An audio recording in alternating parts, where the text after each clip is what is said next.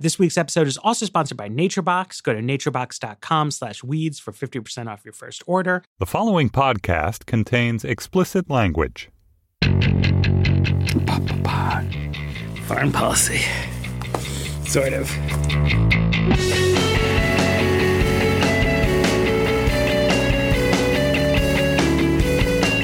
Hello, welcome to another episode of The Weeds, Vox's policy podcast on the Panoply Network. I'm Matthew Iglesias. Back with us, fresh from vacation, is Ezra Klein. I'm tanned. I'm rested.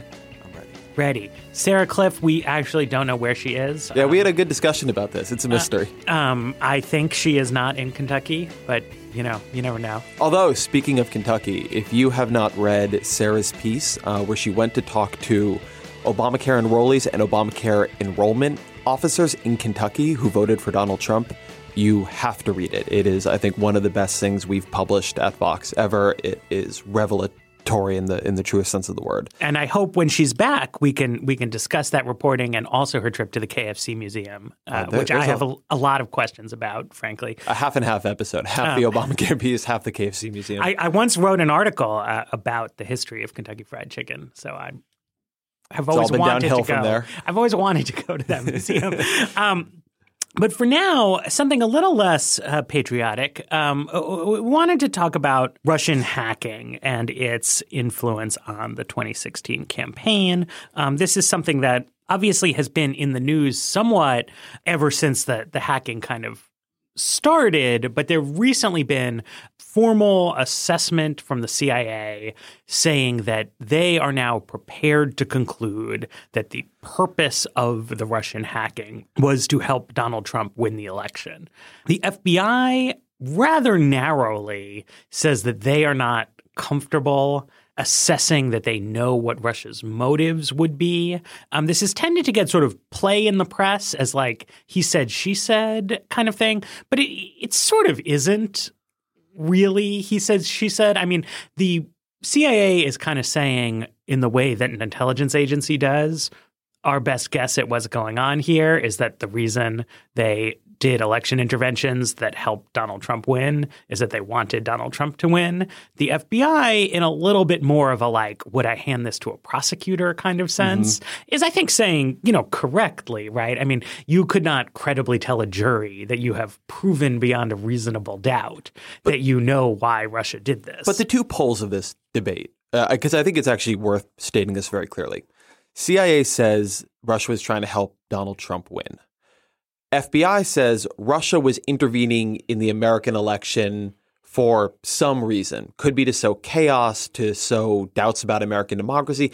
It might have been just to make Hillary Clinton feel bad. They thought Hillary Clinton would still win, but they would have scored some points. But everybody is agreeing that Russia intervened in a consequential way in an American election. Well, everybody except Donald Trump. Everybody except the president-elect. Right. So Donald Trump has... Sorry, everybody meant the CIA and the FBI. Yes, that is true. Right. Donald Trump has not done a press conference or done like a clear statement on this since the latest round of revelations, but he tweeted that, we shouldn't believe it. He put out a press release, a very terse 3-sentence press release, really sort of going nuclear on the CIA, calling them the same people who said Saddam Hussein had weapons of mass destruction, and has been out there, his surrogates, saying that this is just an effort to delegitimize him as president, coming from, the lying media and you've also, and I think this is actually important, you've seen people who want jobs in the Trump administration.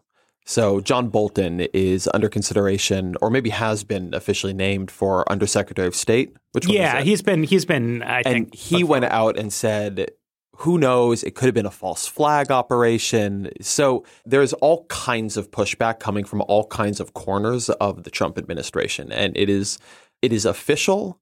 And it is a signal being sent to anyone else who would like to be in the Trump administration. So if what you were hoping here was that President-elect Trump would become more responsible on these matters, that the people working for him would be professional enough that they would refuse to indulge this kind of thing, you are disappointed today. And I would say also that what you have not seen is James Mattis, who was picked to be Secretary of Defense, who I think when he was picked, that was widely greeted by Trump skeptical people as, okay, this is like a good guy. You can see why Donald Trump might like him because he has this like, his nickname is Mad Dog. And everyone in the Marines loves him. He's a kind of like Trumpy kind of guy, sort of, but like also is genuinely a very well-respected military commander, defense professional, has sort of normal military officer opinions about geopolitics and Russia, things like that.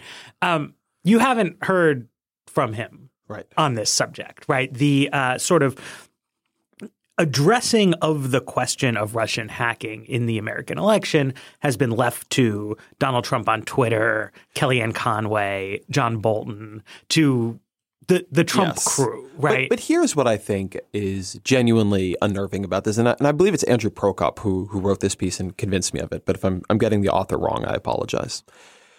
You are seeing a couple of things here simultaneously. I think that the top level way people might interpret what Trump is doing here is narrowly political, which is to say that it would be on some level bad for him to have people believe that his election was secured or helped by Russia. And so he is beating that back. But what the more unnerving explanation, but probably the truer one, is that Donald Trump, as we've seen often before, really does convince himself of what he wants to believe. Right. And that Donald Trump really has convinced himself that, as he keeps saying, he won one of the largest electoral landslides in history, which is very much not true. But also that this whole Russia thing, it's probably just bullshit coming from his enemies. And this is coming in a context where Trump has stopped receiving the daily intelligence briefing because this is literally his argument. He is very smart, and also he found them repetitive because the state of the world doesn't change all that much every day. And he said someone would call him if something changed. And also that his direct words were, "My generals are getting the briefing," which was, it's hard to say who that was referring to exactly. Problematic also in a different way, by the way. But Trump is someone who has a tendency to believe bad information, to believe things that he wants to believe, to really not force himself to align his views with the best available evidence. And one of, I think, the scary things about this is that if you think about the signal being sent, say, to intelligence agencies and to members of the Trump administration, it is, don't tell the president things he's not going to like, because if you do, not only will he not believe you, but he will probably attack you. You will get fired. Your agency will be delegitimized. What kind of funding is Donald Trump going to want to give the CIA after this? It's probably going to be lower than the funding that he otherwise would. And at the same time, if you're thinking about the decisions that Trump needs to make, he is not a guy who is going to make those decisions based on the evidence maybe that he should believe. He's going to be a guy who makes them based on the evidence he wants to believe. And making matters worse is he's surrounding himself with people who share that trait. The scariest of his appointments to me has been Michael Flynn as National Security Advisor. Flynn is a guy who became very, let's say, eccentric after clashing with the Obama administration and being pushed out of his position at Defense Intelligence Agency. And he, among other things, has been a very constant retweeter of fake news. He has just put out a lot of things into the world that are just not true, that he appears to believe. This is when he was just some guy doing his own thing, but also, nevertheless writing books, giving speeches, and advising Donald Trump. And National Security Advisor is an information structuring position. It is a position that its role is to give the president the information about national security to help him or her make good decisions. So what you have is a president who believes bad information so long as it is congenial to how he wants the world to be, who is being informed by a National Security Advisor who believes bad information congenial to how he wants the world to be.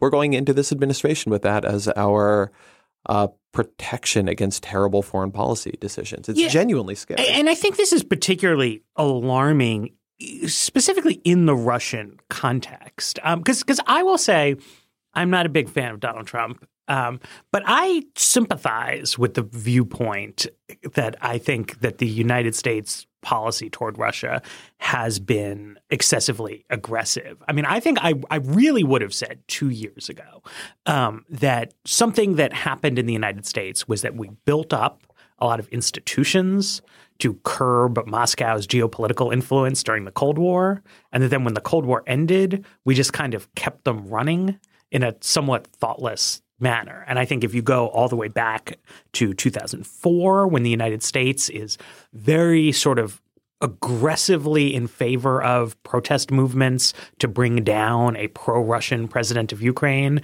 and bring in a sort of more pro-American, pro-Western president, you can reasonably ask yourself, like, why were we doing that, right? Like, what was the purpose of that? If we had seen heavy influence of Russian intervention in a Mexican election, I think Americans would regard that as very, very alarming.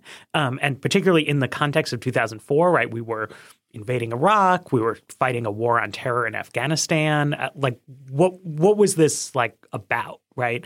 And I think it was reasonable of the Obama administration under Hillary Clinton to try for a reset, to aim for like a rapprochement with Russia.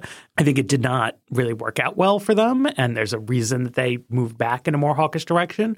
But I still don't think it's crazy to look at Syria and say, look, the Russians have basically won this, and there's no percentage in continuing to fight with them. This totally appalling massacre has been playing out in Aleppo over the past couple days. But the United States was not and is not like intervening in a forceful way to stop the Russians from doing this. So Samantha Powell was at the UN and she did a little talk that has like gone viral of like her yelling at the Russians and like, do you guys have no shame? Like, you're appalling monsters. I think one can ask, like, why?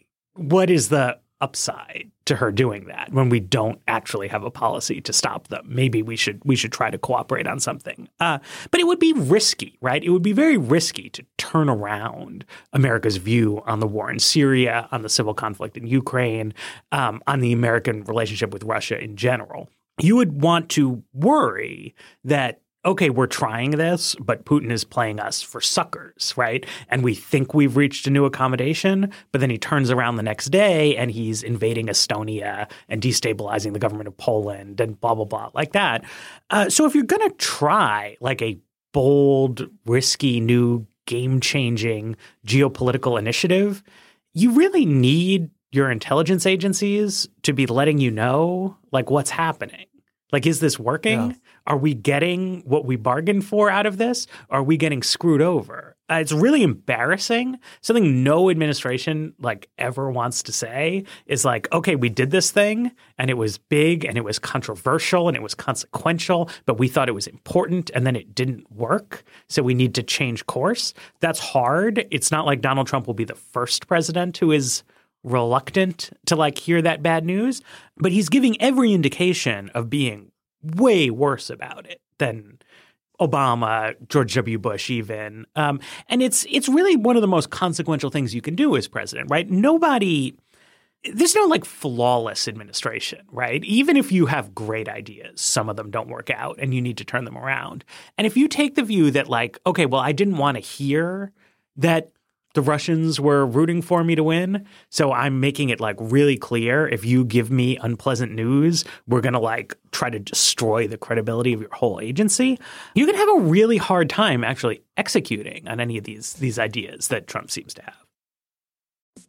If you're anything like me, you know, sometimes you want a snack, and if what's around to snack on is junk food, you're going to eat junk food, and it's not great. So if you want to sort of live a healthier life, you can start snacking healthier with NatureBox. They make snacks that actually taste great, and they're better for you. They're created with high-quality ingredients that are free from artificial colors, flavors, or sweeteners, so you can feel okay about snacking. I like some of their dried fruit stuff. They got great apples. They got great pears. They also have some, you know, slightly more indulgent pretzel-y things in there that I also go for. And they've recently made their service even better. You can order as much as you want, as often as you want, with no minimum purchase required, and you can cancel it at any time. So it's really simple. You go to naturebox.com, you check out their snack catalog. There's over 100 snacks to choose from. They're always adding new stuff. So you choose what you want. They deliver it right to your door. It's easy. With NatureBox, you'll never get bored. There's new stuff there each month. It's inspired by real customer feedback. And if for some reason something comes, you don't like it, they will replace it for free. That's a good opportunity to try out something new. So right now you'll save even more because NatureBox is offering our fans 50% off your first order if you go to naturebox.com/weeds. So you go to naturebox.com/weeds. That way we get credit. You get 50% off your first order. naturebox.com/weeds. then there is this piece, which I don't even know how to correctly think about because it is so unnerving. When you look back now, we are faced with the possibility, and I think at this point the probability, that the election, which turned out to be a close election, turned on a combination of Russian hacking, the FBI going out in the final weeks of the election with an investigation that turned out to turn up nothing, but got huge play and created a ton of negative media around Hillary Clinton and led to a lot of late deciders abandoning her. And also, and I think this is a little bit more arguable, but by the same token, while the FBI dominated the media with something that wasn't true, the CIA held back and the Obama administration held back from making a major issue out of something that was true. Right. Now, I want to be careful because I was alive during this election. I'm old enough to remember it. And there was talk of Russian hacking. I mean, it wasn't something that was unknown, but it was talk for political junkies. It wasn't front page news of every paper. CIA says Russia trying to influence American election. Right. The media dynamics of something like that are very, very, very different. I want to be careful in how I phrase this because, again, it was a close election and so many things mattered. If Hillary Clinton had not set up a second, if she had just used the state government emails, like everything might be different. But in a close election, because a lot of things mattered, the fact that the crucial difference for Donald Trump was probably made by a mixture of Russian intelligence services and American intelligence services is a very scary feeling place to be, particularly because what happened is we elected one of the most erratic and least prepared individuals ever to hold this office. The fact that it came about as a fluke and a matter of foreign influence it's very, I almost don't know how to summon a sufficient level of alarm about it.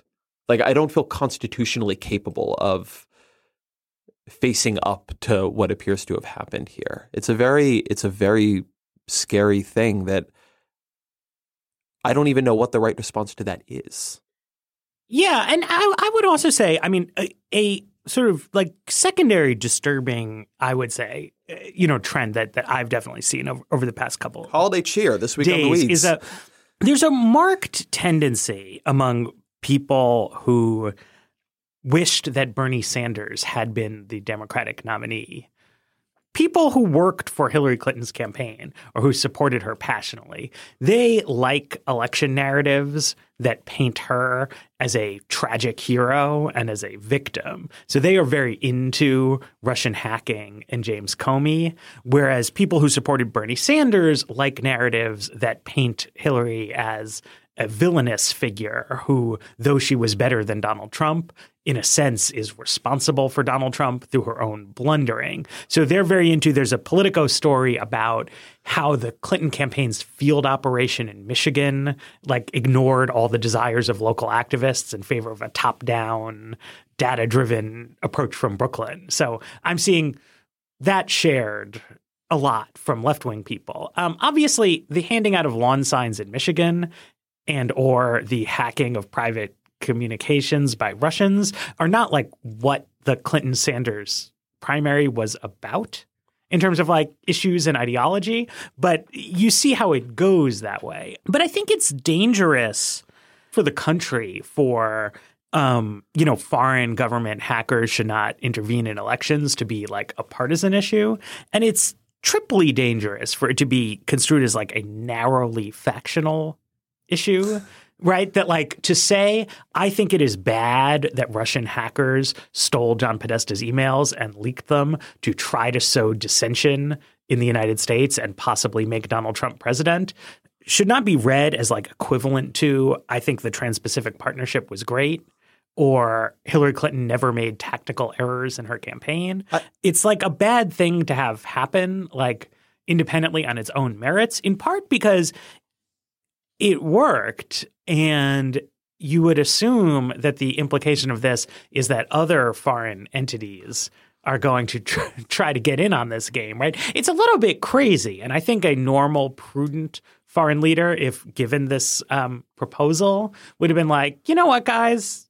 Like, that's fun, but like maybe don't do that. Like maybe like save the hacking for some kind of industrial espionage, something we can walk away from if you get caught. Yeah. Because like this seems a little explosive and weird. But like the Russians did it. They sort of got caught.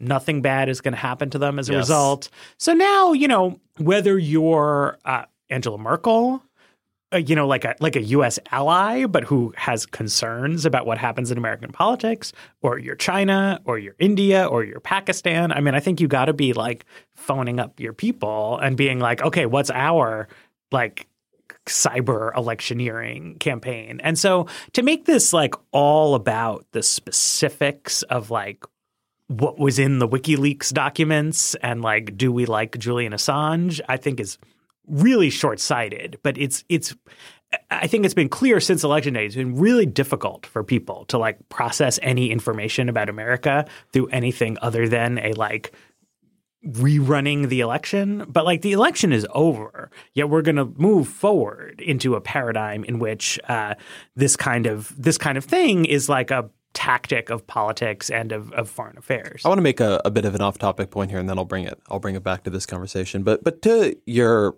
discussion there of the way things are getting absorbed into Sanders and Clinton counterfactuals, something that annoys me about the counterfactual conversation is the lack of imagination it tends to have on all different sides.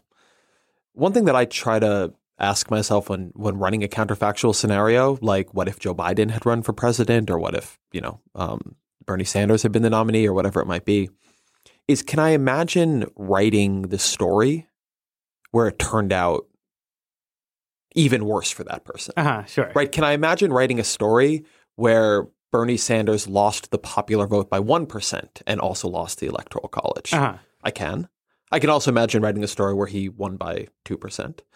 Bernie Sanders had a very large suite of tax increases that when you polled them did incredibly, incredibly badly. They were not damaging to a large degree in a Democratic primary, but with a lot of working class white voters, they probably would be. Or maybe he would have won. You know, like I have my own set of counterfactuals. Like I think Joe Biden should have run for president. But I also think that while I like that counterfactual, he would have lost the primary. Right. So nothing would have happened. And I think Elizabeth Warren should have run for president. And I wrote that piece early on. And I actually think she might have won the primary. But then I don't know. I don't really know what would have happened. But I do think that it's important. There can be a tendency to create an argumentative structure that is something like, X didn't work out. We should have done not X.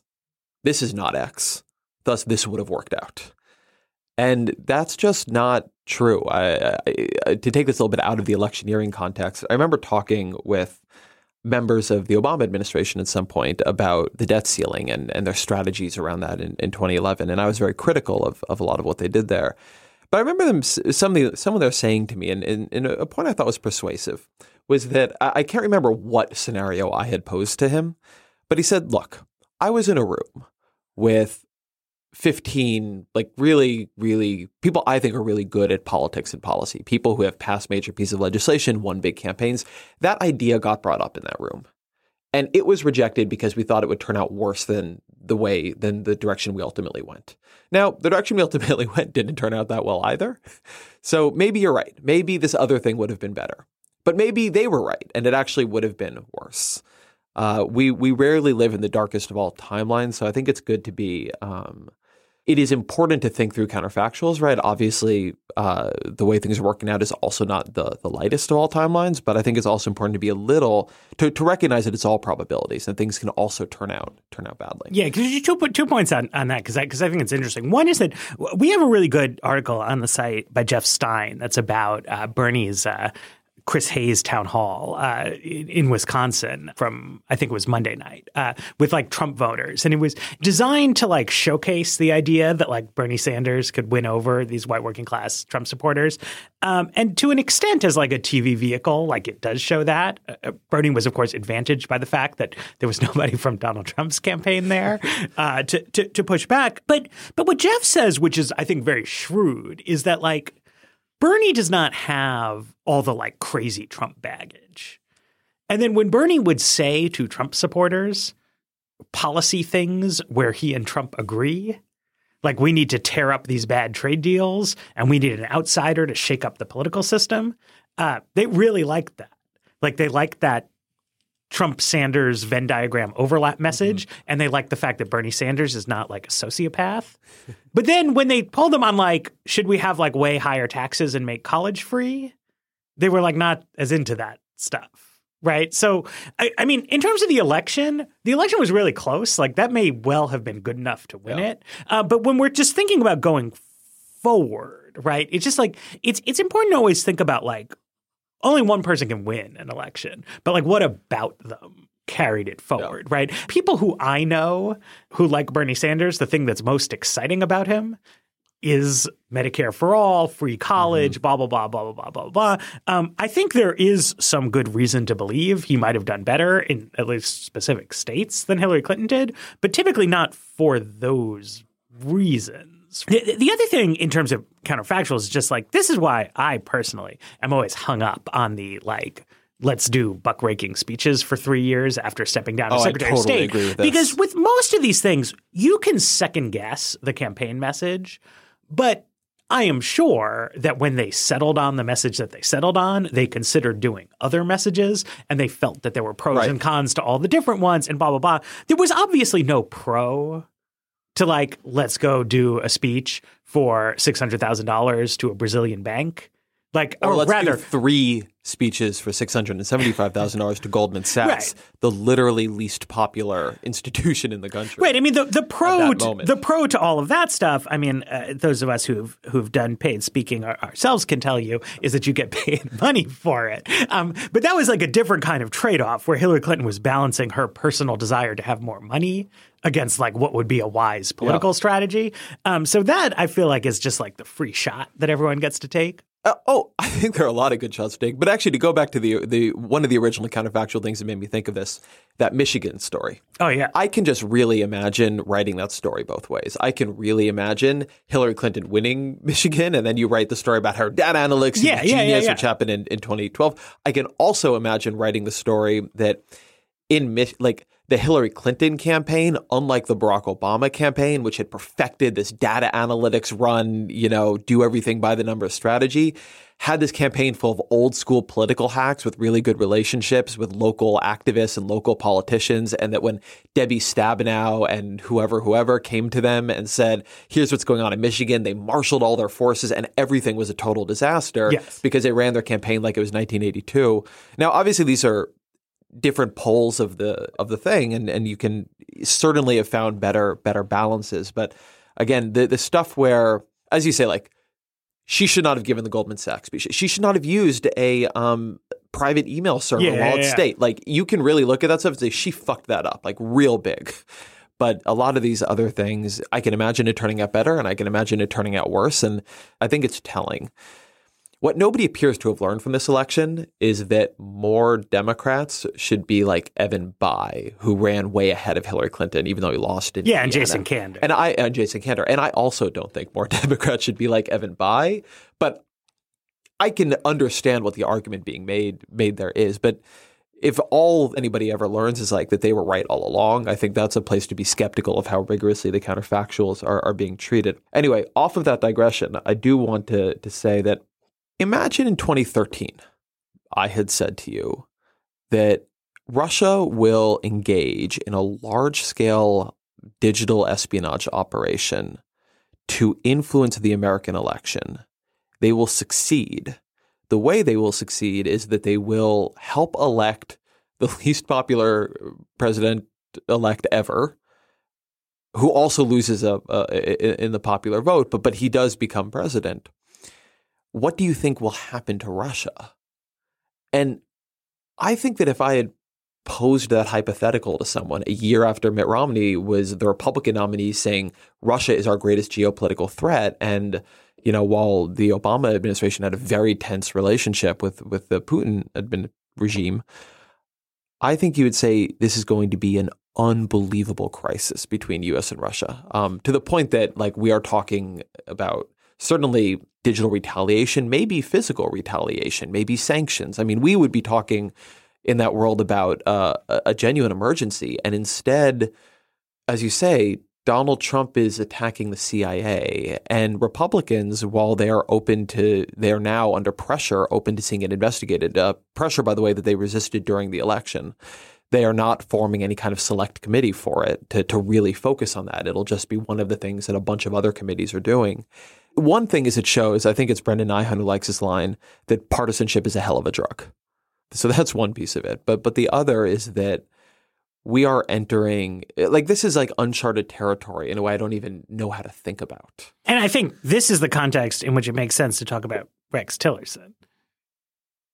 Let's move to the unbelievably well-named Rex Tillerson. Right. So Rex Tillerson is the CEO of Exxon. When this was first floated, I laughed. And Yoki Dreesen, our world affairs editor, he said to me, I've met Rex Tillerson. I've talked to him a few times over the years. This is a smart guy. He knows a lot about the world. You have to understand that what a giant multinational oil company does is in fact a lot of dealings with foreign countries. This is not totally as crazy as it sounds like. And certainly by the Rudy Giuliani, Newt Gingrich bar, of other people who Trump was floating, seems maybe almost sensible. On the other hand, we've been having secretaries of state since 1789 or 1791, I guess. All of them have had prior experience working for the American government, in part because the job of the Secretary of State is to represent the American government abroad. Rex Tillerson's entire career has been representing the shareholders of the Exxon Corporation. He has never... Doesn't it feel like you're just living in a Lyndon LaRouche pamphlet right now? Yeah. I mean, he has never... I don't want to say that Rex Tillerson is an unpatriotic man who doesn't love his country and has no taste for public service, but Rex Tillerson has not given any indication over the course of his lifetime that he has a passion for public service, a desire to sacrifice his personal interest for the American people or anything like that. He's a business guy who, yes, he knows a lot of foreign people. In particular, he's been involved in many, many, many visits to the Obama White House, all of which, according to the logs, were on the subject of lobbying to get sanctions taken off of Russia. That's because Exxon has a giant set of oil rights that they are entitled to in Russia, but that they can't invest in or begin extracting oil and gas from because of sanctions on Russia.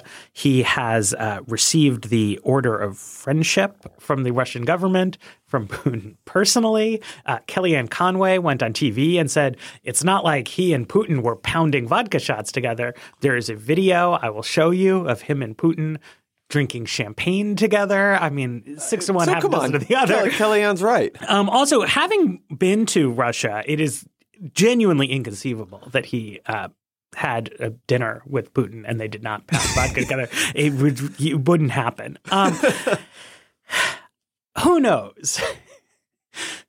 But typically speaking, when you take office, you would not go outside the normal qualifications that are looked for in a Secretary of State in order to pick a person who one of the knocks on them is that they have excessively close ties to the government of Russia. If you were in some way concerned about demonstrating to the Russian government or to the American people that you had some kind of problem with the Russian hackers intervening in elections, the chairman of the Russian State Duma hailed this with a series of tweets in which they said Tillerson was terrific and that Donald Trump continues to amaze. I was told, I obviously do not watch Russian television on a daily basis, but Garry Kasparov, the chess grandmaster turned sort of Russian dissident, was saying that this was getting much more extensive coverage on Russian television than on U.S. television, which was dominated by Kanye West's visit to Trump Tower. So at a minimum, the understanding in Russia is that Russia is getting a huge and possibly better than they hoped for win out of this choice, which, it doesn't seem great. You all can't see my body language right now, but I'm like physically slumped over the table because this is just batshit insane. This is the craziest timeline. This is so far out of the norms of what makes any sense in American politics. Look, like I joked a second ago, that's like living in a Lyndon LaRouche pamphlet. This guy gets elected promising to drain the swamp. He gets elected promising to drain the swamp while attacking Hillary Clinton for giving speeches to Goldman Sachs. He says Ted Cruz is owned by Goldman Sachs. He immediately appoints 2 Goldman Sachs bankers to his top 2 economic positions, to Treasury and to NEC. This guy gets elected partially on the back of Russian hacking after being criticized the entire campaign for being too close to Vladimir Putin, who he alternately says is like a great friend of his and who he doesn't know. Then he appoints the CEO of Exxon, of all things, whose the primary thing we know about this guy in terms of international affairs is that he has an extremely good relationship with Putin. I'm sorry, like I recognize that my job on this podcast is that I'm supposed to analyze what's going on and give hopefully provide a little bit of clarity. Here's my clarity. Like, if you think this is fucking insane, it's fucking insane. Like, what's going on here? I keep having this problem as an editor. I do not know how to assign us stories that sufficiently convey how bad this is. This is something, by the way, there was a debate a couple months ago about normalizing Trump, not months, probably weeks ago. And there's been really good pieces, including a piece by Matt called The Case for Normalizing Trump. And the point there, I think, the point you make in that piece is that treating every Trump tweet like a national emergency, making this a kind of circus where every time Kanye West comes to the White House at the same moment Donald Trump is saying that he doesn't have time to give a press conference on his conflicts of interest, when you allow that kind of controversy of the day mentality to operate, when that is your definition of abnormal, then you're in a bad place. But the thing that's becoming a little bit hard to handle is a much more substantive question of normalcy, which actually isn't about Donald Trump's behavior, but his choices, but the context. Like the question of, is the environment that we are living in normal right now? Are the outcomes in American politics normal? Not is a president a normal guy, but has American politics run off some kind of cliff? And it feels to me like it has. Now, we're going to see with the Senate, there have been Republicans who are already grumbling about Tillerson, who are grumbling about John Bolton. McConnell, who seemed resistant on this, has at least now said that the Russian hacking will be investigated. We'll see what kinds of efforts there are to impose some normalcy, but I don't think they're going to be very strong. And as you say, the signals the world is getting from us right now are just crazy. You can hack an election as long as your hacking is really good and you win. It's all good. I mean, one thing to note, the point you're making, Matt, about the way we have a lot of anti-Russian institutions in American government, is that actually, if you want to find people qualified enough to be Secretary of State who are pretty pro-Russia, it's hard. Yes. You would have to go find someone like the CEO of Exxon, because the American foreign policy establishment is very skeptical of Russia. The military establishment is very skeptical of Russia. Michael Flynn being a weird counterexample who gives speeches and sits next to Putin for Russia Today. But I don't know, man. Like, to an extent, though, this is even like where I want to urge to an extent a normalizing approach. I was having a vociferous disagreement with a leading Democrat the other day, in which she was trying to tell me, like, look, this isn't about the policy. Like, this is about the hacking. This is about whatever, And I think to an extent that doesn't work. That like one reason Trump can get where he is that having ties to Vladimir Putin's Russia is not the same as having ties to Stalin's Soviet Union. Right. It does not go without saying to a normal person that like having a positive relationship with Russia is bad. Now you can say, oh, Putin is a vicious dictator. And like, that's true. The king of Saudi Arabia is also a vicious dictator. That does not stop the United States from having an alliance with him. What I think is bad is that I saw Bob Corker on TV yesterday and then again this morning talking about Tillerson, and he's chairs the leading foreign policy and he chairs the Foreign Relations Committee. So he's not going like all in for Tillerson. He's saying like, well, we're going to have to hear more about his views, but he's also saying like, don't disqualify him because of his ties to Putin. He's a very impressive, very distinguished man. And I think that is 100% wrong. Like it's way, way, way off base.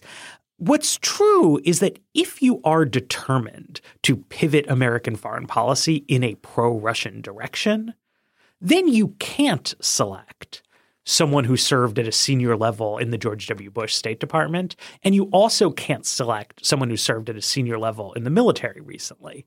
And you can't select a senior member of the Senate Foreign Relations Committee. The reason you can't do any of those things is that none of those people favor a foreign policy pivot and an alignment with Russia. So if you favor that, of course you want a Secretary of State who shares your views.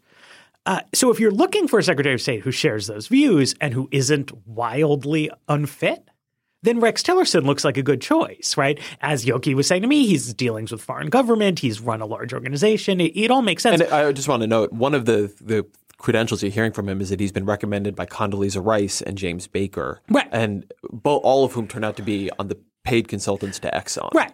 But so just noting. So I just think it's like there's two divergent ways to look at Rex Tillerson, right? One is if you want to shift American foreign policy in a pro-Russian direction, he seems like possibly the best choice in the world to do that. I mean, maybe somebody else, but like a really solid choice for a new pro-Russian direction in U.S. foreign policy. If you don't want a new pro-Russian direction in U.S. foreign policy, as Bob Corker says he doesn't, then he's not impressive and distinguished. And he's not qualified. Exactly. I mean, it would be Trump is, and of course, look, it's politics, right? Like it's not college admissions. You don't just give the jobs to the people with the best resumes. You give them to guys whose policy direction you agree with and who seem like they would do a good job. But you have to maintain a focus on that fact. Like Trump has passed over a bunch of more qualified, more logical choices in order to reach for a guy who maybe meets the bar, seemingly in order to drastically revise American foreign policy. I think that if Democrats want to be critical on this front, they have to make the argument like about policy, right? I mean, if you can persuade people that Donald Trump's new pro-Russian foreign policy is a bad idea that will have bad consequences that people should deplore, then I think you have like a really good basis from which to talk about Rex Tillerson, to talk about hackers, to talk about Michael Flynn, to talk about, whatever you want. But to just sort of assume that like, well, Putin is bad, so ties to Putin are disqualifying, it doesn't. Now that Trump has won, right, there's a natural normalizing to like being president. And you have to talk about like what he's doing and how it impacts the world and how it impacts people and not just kind of run around being like shocked and horrified all the time. This is probably a direction to take things on a future episode of The Weeds because I don't want to take up all our time here. But one just note I'll make on this. We are seeing a very weird version of the let's elect a businessman as president theory occur. I mean, weird because Donald Trump is weird and in many ways not a businessman in the way people think of that term. He's a branding and marketing figure. But what he is doing is in certain key positions, Secretary of Treasury, National Economics Council, and Secretary of State at the very least, he is pulling in people with little to no government experience who have run very big businesses with or have been involved in very big businesses. Mnuchin, the Treasury Secretary, is not a particularly distinguished banker. He just worked at Goldman Sachs and ran some other stuff. He's pretty rich. He's very rich, but he comes from a very rich family. Yes. As does Donald Trump. As does Donald Trump. And so you're getting a kind of, certainly the threat of a very deep kind of corporatism. And you're seeing this on both sides, not people who will necessarily run government as a business, but will run government for the benefit of certain businesses who have been molded for decades within certain businesses and almost certainly absorb some of those incentives, the incentives of the organization as their own. It's an unavoidable thing to do when you're really committed to your life's work, as these men I'm sure have been. And at the same time, Trump is doing this much more populist and much more popular thing where he calls up individual businesses and browbeats them and tells them not to move their factories and tries to influence them that way. And so you're actually getting both sides of what we would normally think of as corporatist rule here, which is, and Matt, you've talked about this in terms of corruption in a very, I think, persuasive way, but you're seeing key people who will probably run government certainly on some version of it to benefit interests that they may not even realize are a little bit more limited to the industries they come from or the businesses they come from. And also a government where, because the head of it is a businessman, he actually doesn't have that much respect for businesses making decisions and is happy to try to just move them around for his own popularity or based on his own intuitions about what makes sense. It's not a great way to run a government, not a great way to run an economy either. And I think is something that should be giving folks pause, and not just folks, but not just people in general, but the big thing for Republicans in recent years, like the cool ideological move as a Republican to make was to say that you're against crony capitalism, that your big concern in life, and this is something we've heard from Paul Ryan and Marco Rubio and Mitt Romney and all these top Republicans, is the big problem with the Obama administration is it's full of crony capitalists, and they did things like Solyndra. And this is crony capitalism in a way I actually never thought we would see in America. I'm not hearing a lot of anger among Republicans about it, but it's dangerous, and it's dangerous for the reasons that I think that were overblown when applied to the Obama administration. But crony capitalism is a bad thing, and people should be. This is bad. Talk about a white paper? Yeah. Why don't we talk about another way in which America is coming off the rails? Okay, so we're going to talk this week about an exciting paper from Raj Chetty and a bunch of other people. David Gruski, Maximilian Hell, Nathaniel Hendren, Robert Manduka, and Jimmy Narang. It's published as an NBER working paper called The Fading American Dream, Trends in Absolute Income Mobility Since 1940. Chetty and co-authors have been working for a while on a big project about upward mobility and economic opportunity in the United States. They've done a lot of sort of big research papers. They've unusually for academics seem to have gotten funding to do like media outreach and stuff like this around this. So a lot of their stuff has been written up. A lot of it I've sort of had some quibbles with. But this one I actually found incredibly impressive. And one reason that it's impressive is that they ditched the definition of economic mobility that they've been using in previous research. Do you want to say what they found? And then let's dig into that. So they find that like upward mobility has declined sharply in the United States over the years, that it declined from 1940 to 1950, declined again, kept declining again. And so basically for people who were born at around 1940, expectations of upward mobility were met in about 90% of the cases. So about 90% of cases, people made more than their parents did. Right. Whereas for kids born in 1980, it was about 50-50 and skewed in a weird way, so that people actually from the bottom 10-20% of the population were quite likely to end up out-earning their parents. Doesn't necessarily mean you're like super rich. You go from 10% to 15%, but you're going up. But for people in the broad middle class, like a huge decline from nearly 90% in 1940 to a little bit below 50% for kids born in 1980. So one thing that's interesting here is that they used to use as their definition of economic mobility this notion of relative mobility. So it was like how the deck reshuffles among people compared to each other, which is if you were in the 10 percentile of the income distribution, where were you in the future? Yeah. And just a kind of like churn sort of measure.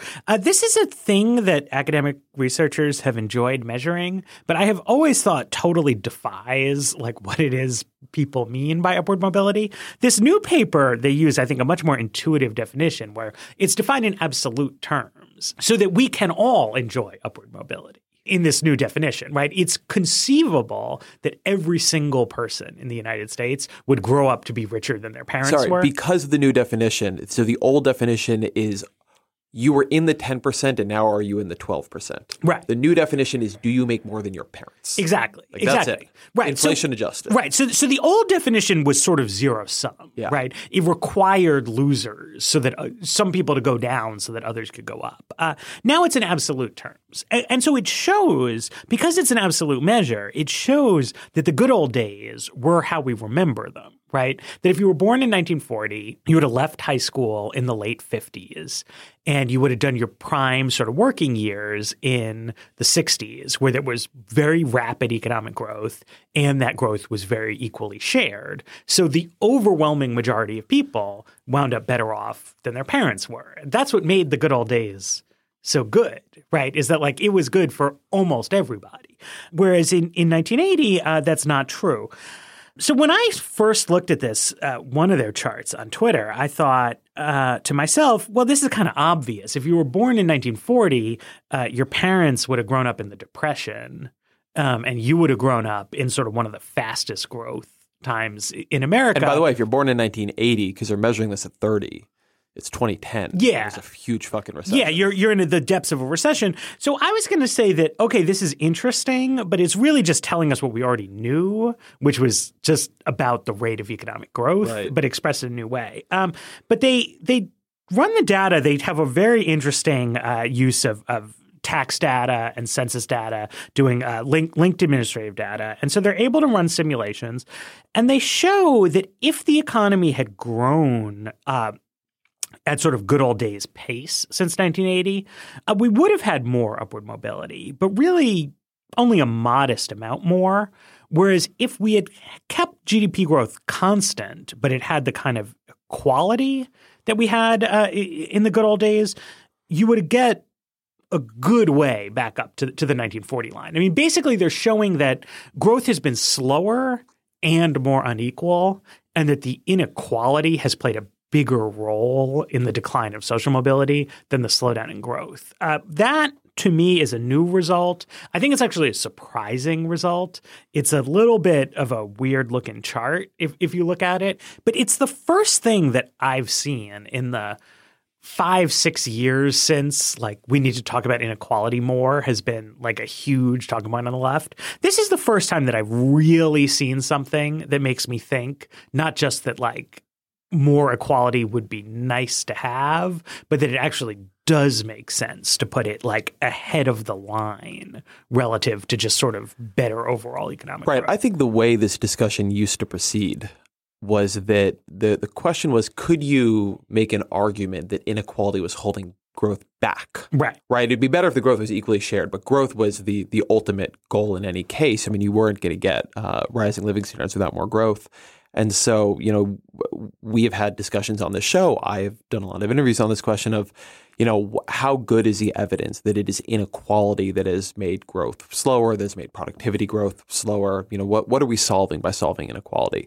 And in this, it says, at the very least, you're solving something quite substantial. Assuming you could just work on inequality without sharply changing growth, which I think is very possible, you will fix the thing that people often say is the most important thing. Right. A funny thing about this paper that I think is not maybe getting talked about as much, but is the traditional conservative move in the inequality debate is to say that what really matters isn't inequality but social mobility. Right. That is what people are talking about when they say what really matters isn't inequality but equality of opportunity. It's an argument between income inequality and social mobility as the relevant metric. What this is saying is that inequality is killing social mobility. Right. And once you believe that, that actually quite transforms the nature of this discussion. A lot of people have been arguing that what we need to do is focus on social mobility. Now, I mean, they probably will not, but in theory have to admit that that means we have to focus on inequality. And I would also say, I mean, this is telling because if you don't require that your inequality fix clearly be growth boosting, then I think it gets actually really easy to fix.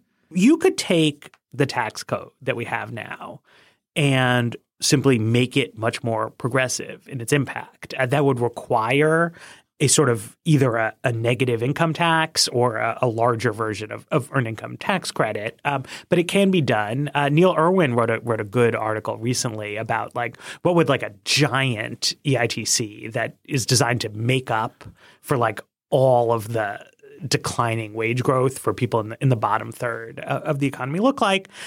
In his column, he characterizes the cost of it as like a lot of money, quote unquote. What he comes up with is $1 trillion over 10 years to do this sort of giant EITC expansion to like undo rising inequality. $1 trillion obviously is a lot of money in the sense you could buy many aircraft carriers for $1 trillion. That is less than half of what Paul Ryan's proposed tax cut costs. It's less than a quarter of what Donald Trump's proposed tax cut costs. So in the realm of tax policy changes, it's a relatively modest one. And I think reasonable people can disagree about like exactly what would happen if you provided a sort of huge supplement to the pay of people in the bottom half of the income distribution who work. But it clearly would not like devastate the economy in any kind of way. Unlike other grandiose welfare state schemes where you can at least like raise the concern that like, well, the economy won't function if people can get all this free stuff. This is free money you can only get if you go work. And, you know, it would cost something. You would have to raise taxes for people at the top rather than lowering it. Or maybe you just wouldn't. You know, I don't think anyone believes Donald Trump is going to fully offset all of his tax plans. That's sort of how Republicans govern. It's maybe not like the greatest way to do things in the world, but it's workable. So that to me is what's really exciting here, because like actually finding ways to like drastically boost economic growth is like, it's a good like wonk hobby. Like I have my pet ideas, everybody else has theirs, but we really don't like know what would make the economy grow as fast as it grew in the 50s.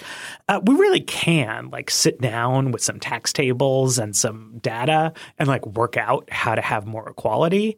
And if more equality will like really get you the social mobility that people want, even if it doesn't change growth much, that's like, this is a solvable problem. That's actually a good, unusually optimistic place for us to end. It's been another episode of The Weeds. Thank you to my colleague, Matt Iglesias. We miss Sarah Cliff. I believe she'll be back next week. Thank you to our producer, Afim Shapiro, and this week, AC Valdez. The Weeds is a Vox.com and Panoply production, and we will be back shortly. Boom.